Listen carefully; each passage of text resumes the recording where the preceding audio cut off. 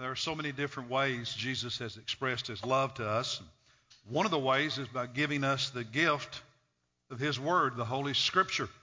And I think sometimes we're so familiar with it, we forget how precious a gift this really is. So let me begin by asking you, how often, I don't want anybody to raise their hands because I don't want to embarrass anybody. Some of you know will have really strong answers, others maybe not as strong, but let me just ask you, how often do you read God's Word?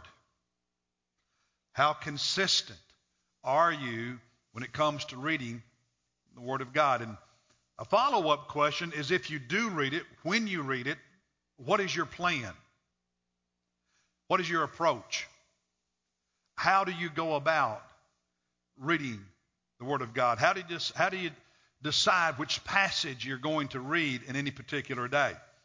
There are a lot of surveys done every year in America about religion and Scripture and what people believe. And I don't know if you know this or not, but about almost 9 out of 10 homes, 88% of the homes in America have at least one copy of the Bible in it. And so think about that. With all that's going on in our country and our culture, almost 9 out of 10 homes have at least one copy of this book, God's Word, in their house. In fact, how many Bibles do you think the average American home has? What's your guess?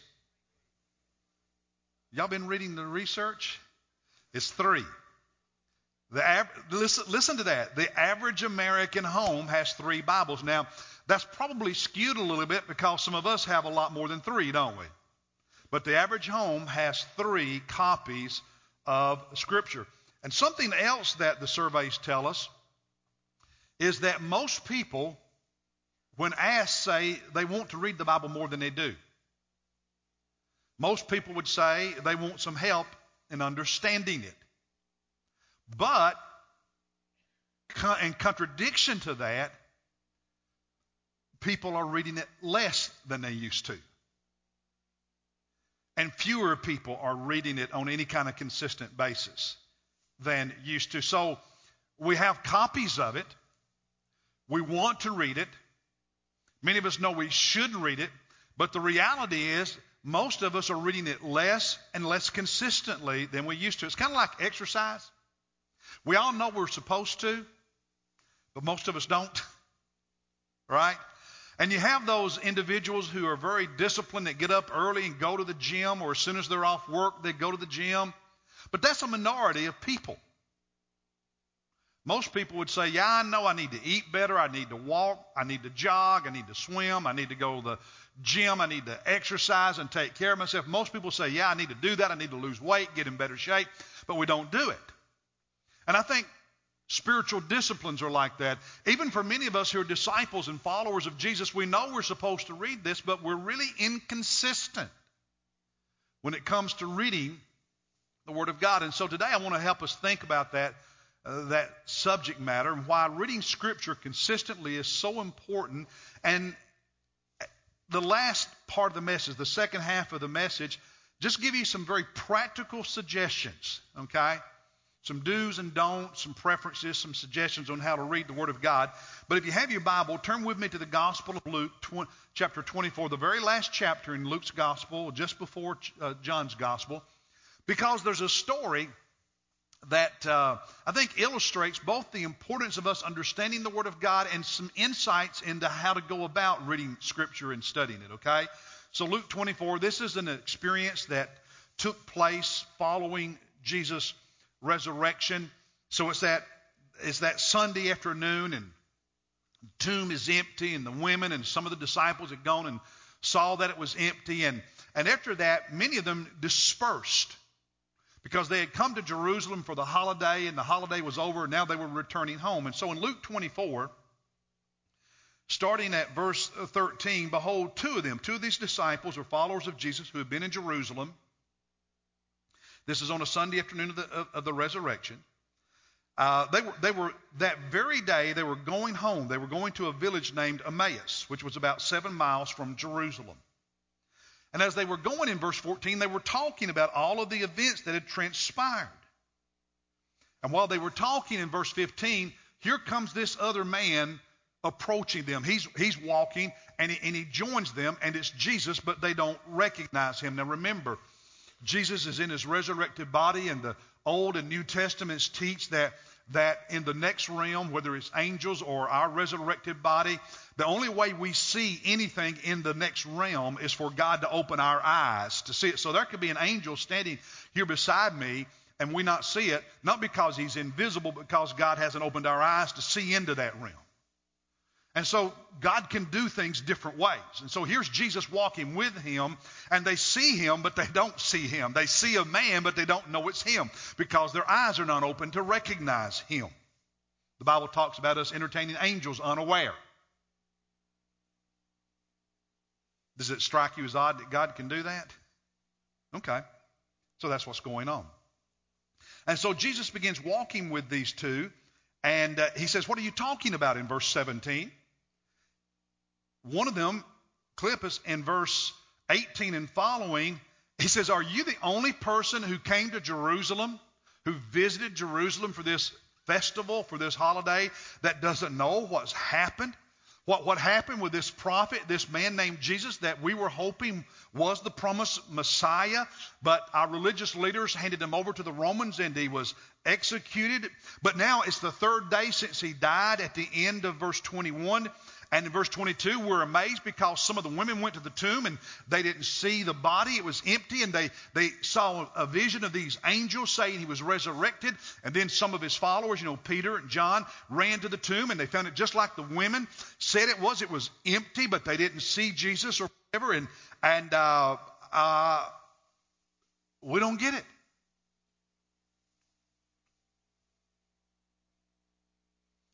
And in verse 25, Jesus said something to them. Now, they still don't know it's Jesus, okay? So remember, what we're getting ready to read, Jesus does before they know who he is. Keep that in mind. To them, he's just another man. So in verse 25, he said to them, "O foolish men, and slow of heart to believe in all that the prophets have spoken." The Old Testament prophets. "Was it not necessary for the Christ, the Messiah, to suffer these things and to enter into his glory?" And beginning with Moses and with all the prophets, he explained to them the things concerning himself in all the scriptures. So they're walking, and as they walk toward the village of Emmaus, Jesus and these two men have a conversation as he answers their questions and helps them understand all that the scripture had said about the Messiah and his suffering and his glory, his resurrection. And when they finish the conversation, they are finally in Emmaus, their home. And Jesus acts like he's going to keep walking. They invite him to stay, and as he reclines to eat dinner with them, in verse 31, their eyes were open and they recognized him. Only then did they know who they had been talking to the whole time. And he disappeared. He vanished from their sight. Then in verse 32, they said to one another, "Were not our hearts burning within us while he was speaking to us on the road, while he was explaining the scriptures to us?" Now, wouldn't it be neat if you and I could take a walk with Jesus? If we could sit in our home at the kitchen table with our Bible open? If we could go to a class and Jesus was the teacher? Wouldn't it be neat if we could have this kind of interaction with Jesus and him explain all this stuff to us, answer all of our questions? Wouldn't that be neat? And we can sing about just have a little talk with Jesus, but I don't know about you, but I've never had an experience like these two men on the Emmaus Road had. Have you? It's not how it works for us. Jesus is in glory. Yeah, he's here spiritually, lives within us, he's everywhere. But I'm not tangibly, physically walking side by side with Jesus, having a conversation, asking, and he verbally explained. Not my experience, not your experience, not quite how it works. But now, we're not left to our own devices either. Because we do have the scripture. In fact, we have more than these two men had. All they had was the Old Testament scrolls, and they did not have their own copies because the printing press had not been invented. Wouldn't be for another 1,400 years. So all they had was oral tradition, the oral teaching that they had to remember. We have it in print. Average 3 copies in every home. We have a major advantage. And not only that, we have the New Testament. We have the disciples telling us all that Jesus said, all that Jesus explained in the Gospels. We have what the Holy Spirit allowed Paul and Peter and John to write. So we have so much more than they had. We have this. You know what else we have?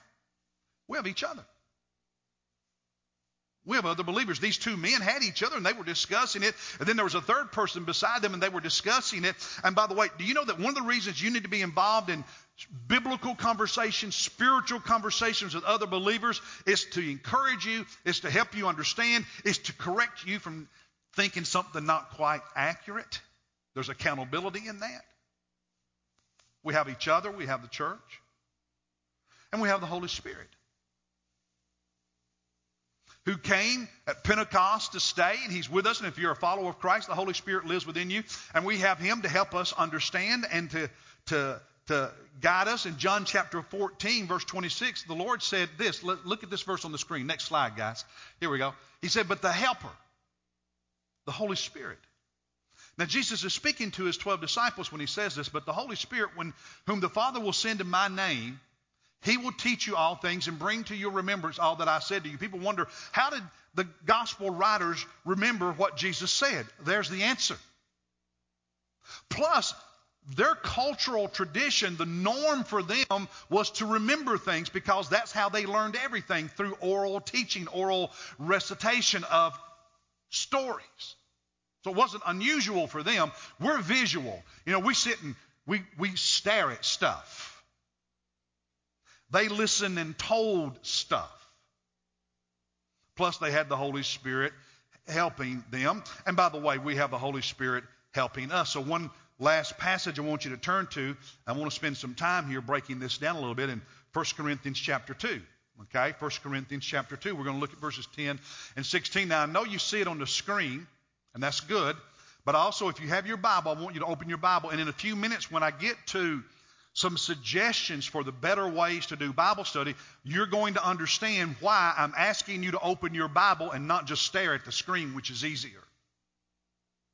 Open your Bible. You'll understand why in a few moments. And follow with me. It's on the screen in case you don't have a Bible. 1 Corinthians chapter 2. Now, if your translation is different than mine, which for some of you it is, mine's New American Standard, you can see on the screen what mine says and compare it to what you have if you have the King James or the NIV or one of the other translations. So let's walk through these verses and help us understand how this works a little bit, and then we'll get into some practical suggestions for Bible reading, okay? So 1 Corinthians chapter 2, verse 10. He says, for to us God revealed them, what? The truth of God, the teachings of God, the Word of God, if you read the previous verses, through the Spirit. The Holy Spirit. For the Holy Spirit teaches all things, even the depths of God. The Holy Spirit works to help us understand the things of God.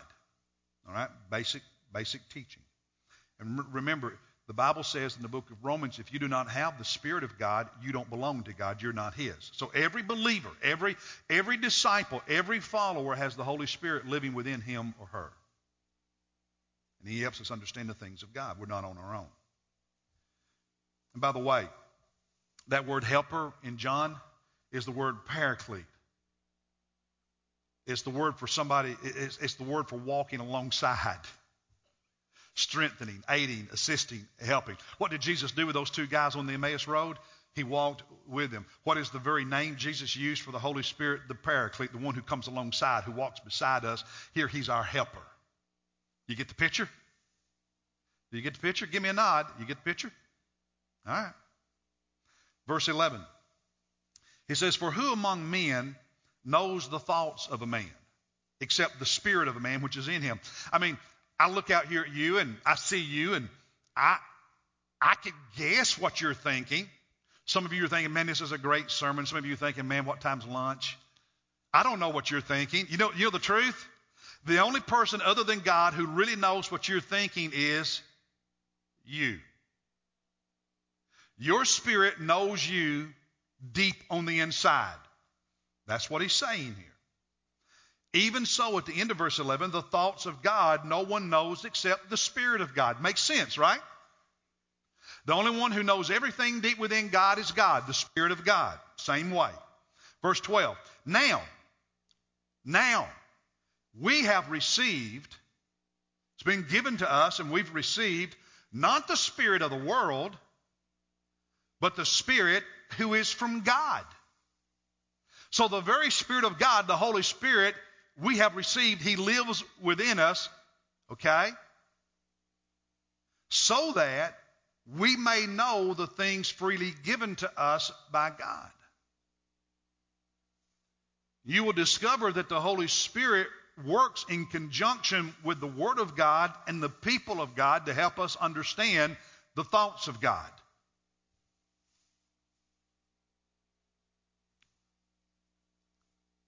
Verse 13.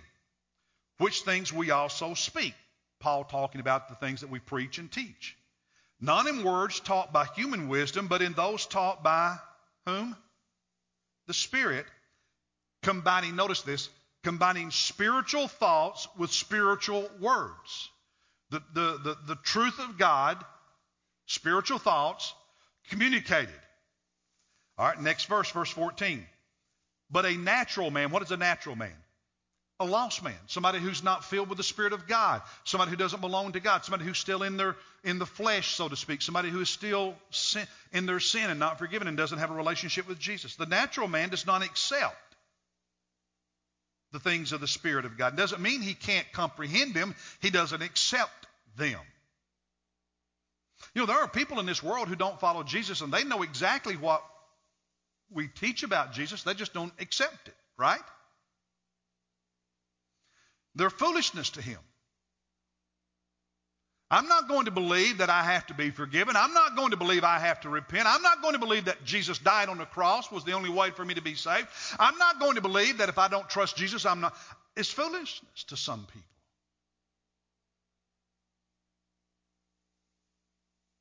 It says at the end of verse 14, they are spiritually appraised. Now it's interesting, that word appraised, that Greek word in the original New Testament, is the idea of evaluating and assigning value or worth. It's like, any of you ever had your home appraised? So somebody investigates, they look at your home, they compare it to other homes, and they assign a value to it, right? That's what this word means, is that everything we hear out there, we appraise, we assign a worth to it. How valuable is it? How good is it? How bad is it? What worth is it? And so what he's saying is the things of God are like that as well. They're spiritually appraised, and the natural man appraises them, values them, looks at them and says, nah, not worth it. But the Holy Spirit of God who lives within us as the children of God helps us look at things a little differently. We appraise it differently. We say it's worth more. We say it's valuable because he helps us understand that. He helps us see that. So verse 15. He who is spiritual appraises all things, yet he himself is appraised by no one. We evaluate everything in light of the truth of God. And the world may not evaluate us as being worth much because we believe what they think is an outdated whatever and so on. Don't worry about it. Because they don't appraise the things of God accurately. Why are you worried about them appraising you accurately? They don't value the things of God accurately. Why are you worried about whether or not they value you accurately? Just one goes with the other. Verse 16. And here's the kicker. For who has known the mind of the Lord? Well, the Holy Spirit, right? We have, at the end of verse 16, what? We have what? Why? Because we're smart? No. We're no smarter than other people in this world. If you think you're smarter than other people in this world, you need to have a little bit more humility and repent of that arrogance. We're not smarter than the average person in this world. But because we have the Holy Spirit living within us, we evaluate things differently. We value things differently. And that's Him helping us do that. And that's what happens with the Word of God. The Holy Spirit will help us remember and understand the things of Christ, help us understand Scripture. We're not on our own. We have the mind of Christ because of the Holy Spirit. That's our capacity. Now listen to me. Each and every time any of us say, I can't read the Word of God, I can't understand the Word of God, I can't study the Word of God, and therefore we don't try, we are insulting the very Holy Spirit who lives within us that says, if you will work with me and you'll be disciplined and consistent, I can teach you. Now you may never reach the level of some others, but you don't have to stay at the level you are today.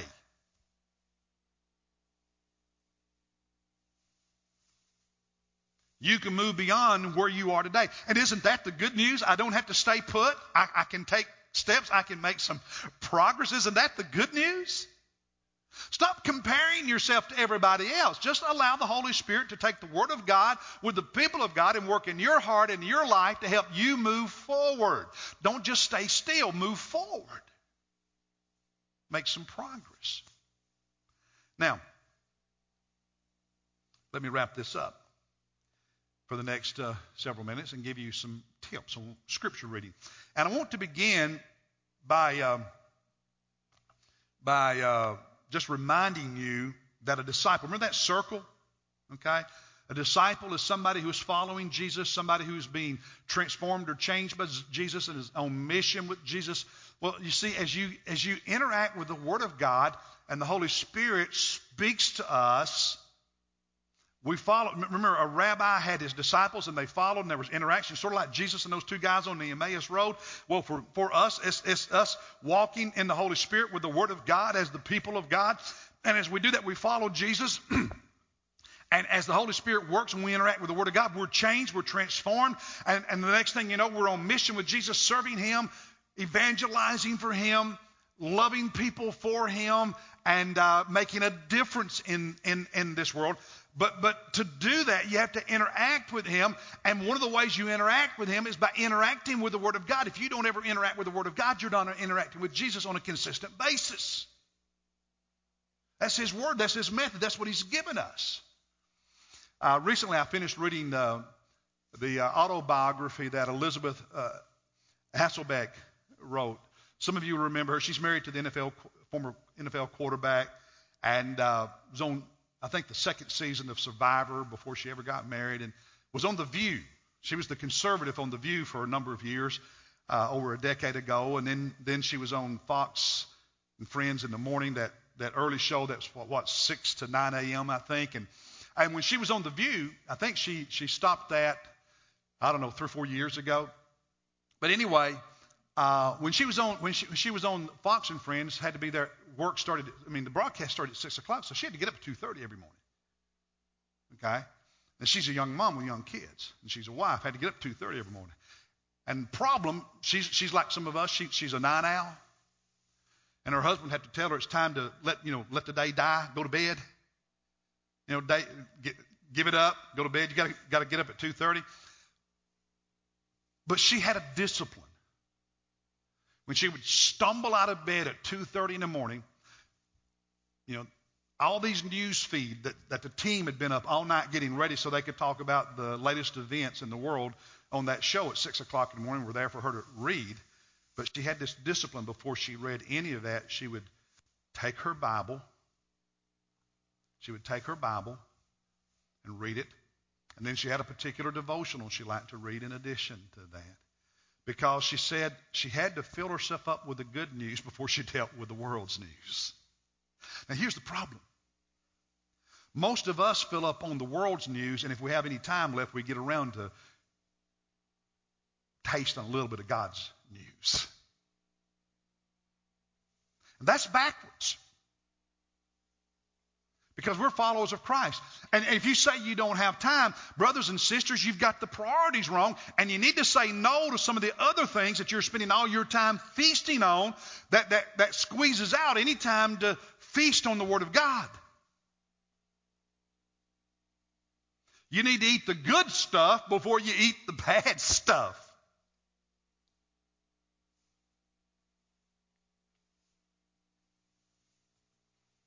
Now, here's some less productive ways to read the Bible, approaches. Now, doesn't mean these are bad, that God doesn't use them, that you won't get anything good out of them. They are okay. I'm not saying they're bad.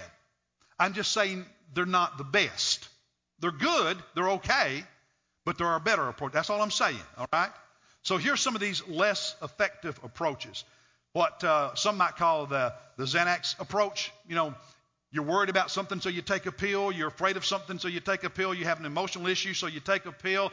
And so I'm dealing with worry, so let me find all the verses in the Bible that talk about worry. I'm afraid, so let me find all the Bible verses that talk about fear. Nothing wrong with that. God can use that, and sometimes that's what you need. But I'm saying if that is your primary approach to Bible reading, it's not the best approach. Because you're not moving your focus onto the bigger picture of what God wants to do in your life. Another approach that's not the best is what some people call the pinball approach. Any of y'all remember the old pinball machines? That ball would bounce everywhere. Were any of you really good at shaking the machine to try to get it to go where you want it? You remember those? You remember that? All right. Well, that's how some of us approach the Bible. We just bounce around, ricochet from here to there. Hey, it fell open to Psalm 78, so I'm going to read 78. And tomorrow I opened it. It's on Leviticus 26. I don't like Leviticus 26. I flipped it. Oh, it's on 1 Chronicles 16. I'm going to read that today. And we just bounce around, ricochet around. We just, we flip through it and wherever. That looks interesting. I'll read that today. Nothing wrong with that. But it's not the better way. It's not the most productive way to read Scripture. Another one is the Magic 8 Ball.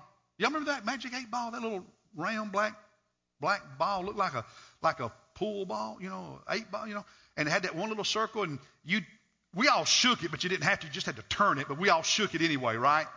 And you always ask a question. It's going to be funny in the next service, see if any of them know what a Magic 8 Ball is. But anyway, so you'd ask a yes/no type question, right? It had 20-some answers it could give you, but all of those answers fell into 3 categories. Different ways of saying 3 things. Some version of saying no, some version of saying yes, some version of saying not sure. Really brilliant ball. And we do that, right?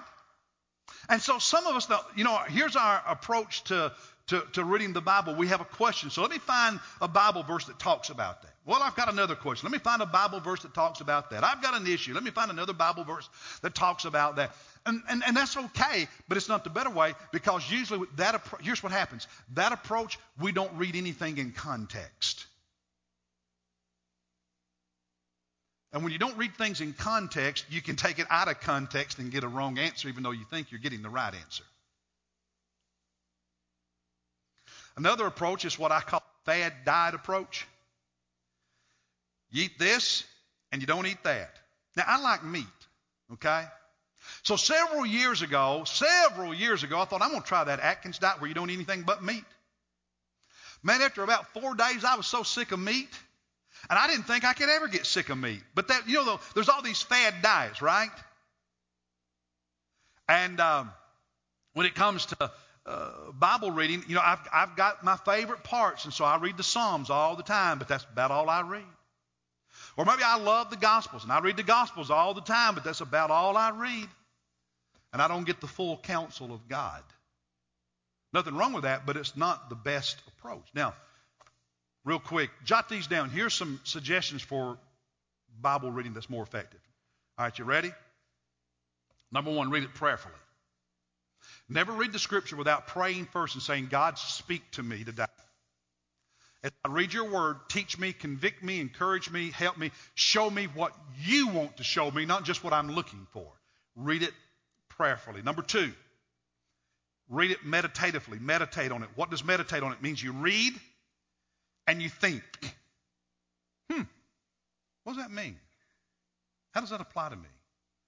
That word, what's the implications of that word? What's the implications of that word or that verse for how I live, for how I think, for some decisions I'm facing? You meditate on it, you reflect on it. Number 3, you read it slowly. Unhurried, quiet time. Not like busy morning at the house and everybody's trying to rush to get ready now and see you, bye, love you, bye, rush out. No, you can't do that with God. Well, you can, but it's not the better approach. You need some unhurried, quiet time. So you need to make appointments with God on your calendar. Slowly. Number 4, whatever it is, systematically. Systematically, what does that mean? You don't pinball. You don't ricochet. In our D groups, we're reading the New Testament. We started with Luke, then we read Acts. We're reading it systematically, verse by verse, chapter by chapter. And I promise you, if you read it systematically, you will see more in the truth of God than you will if you don't read it systematically. Because you will be in context. And you'll see themes developing. And you'll see how what is said in chapter 3 related to what was said in chapter 1 or chapter 2, and what is said in chapter 3 might relate to what's coming up in chapter 4 or chapter 5. Systematically, absolutely head and shoulders above any other approach to Bible reading. Systematically. Next, consistently. Consistently. Daily. Now, all of us miss a day or two. I miss a day or two every now and then. All of us will miss a day every now and then. But read it consistently. Not once a week. Read it consistently. Now, and use a paper version instead of an electronic version. Let me share with you what the research is. There's nothing wrong with electronic versions. I sometimes read Scripture on my iPhone. I'm not saying don't do that. But here's what the research shows us. There's a plus and a minus, okay? The benefit of having electronic copies of Scripture, whether it's on your smartphone or your tablet or your laptop or whatever, the advantage is for men. There is no advantage for women in the research, but for men, the advantage is that men tend to read it more if they have an electronic copy. Now, I can go into some details about why that is. But it's just the ease of access. So at least men, if you're not much of a reader, but you'll at least read it some because you have an electronic copy and it's easy to get to, great. That's better than not doing it. That's the advantage. More men actually read because of that. Doesn't have any effect on the degree to which women read. Now, these are generalizations, okay? But here's the disadvantage according to research. We don't get as much out of it when we read it electronically as we do when we read it on paper. The reason? There's a different level of interaction. There's a different type of interaction when you're reading it in paper. So like if I open mine up to wherever, and because consistent reading, I've got all these different verses highlighted and marked, and all of a sudden you start seeing more, whereas electronically it's hard to look back up quickly at what came before or what came afterwards. So you interact more when you read it this way than when you read it electronically. So I want to encourage you in your quiet time. Now, if you don't have a paper copy, read it electronically. It's not a sin. I do it. It's not a sin. I'm just saying what's better for you spiritually. Here's another one. Use a journal. Now, I know some of you hate to journal, so I don't care. Just get a piece of paper and write one sentence. Don't write a book. You read the Scripture, write one sentence. God spoke to me in verse 10. If that's all you can do, do that. Because it helps you to focus and zero in on what God is saying. It helps you to say, this is what God's saying to me today. And that makes a difference in your interaction with the Word of God, in your development, your growth. And then respond to what God said. So if you wrote, God spoke to me in verse 10 and said this. Your response is, okay, God, I'm going to do this. Or it could be a prayer, God, thank you for that. Or God, help me with this. But when God speaks, always respond so that it becomes a dialogue between you and God, a conversation between you and God. Jesus and those two men on the Emmaus Road had a conversation. You need to have a conversation. Interacting with Scripture and responding is a way to do that. And then here's the last one, is discuss it with other believers. When we have our D group gatherings, we discuss what God said to us in the 5 chapters we read that week. Now here's the benefit of that.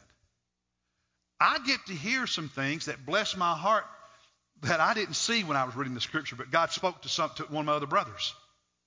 And sometimes that's pretty incredible what God said to them that I just missed. Really incredible, and I learned more. Secondly, it's also an opportunity for us to correct something if we get it wrong. And sometimes that happens, right? There's also a very kind and loving accountability and encouraging accountability, because here's what happens. If 5 of us are going to meet every week, there just develops this innate accountability. I don't want to let my brothers down.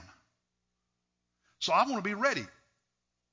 And we know from research that people who have some level of positive accountability when it comes to spiritual disciplines practice those disciplines significantly more than people who have no accountability.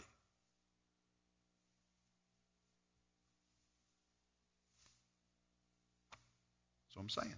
So what am I asking you to do? Well, do something. Do something. Interact with the Word of God. Get into it so you can grow as a disciple. Come to the D group training next Sunday evening at 5 o'clock. Last 2 hours. Learn about this process, because it's the most in-depth process we have in our church for interacting with Scripture consistently in the way I'm talking about. And you can register by texting D group to that number or signing up on your Connect card and putting the offering plate in a moment.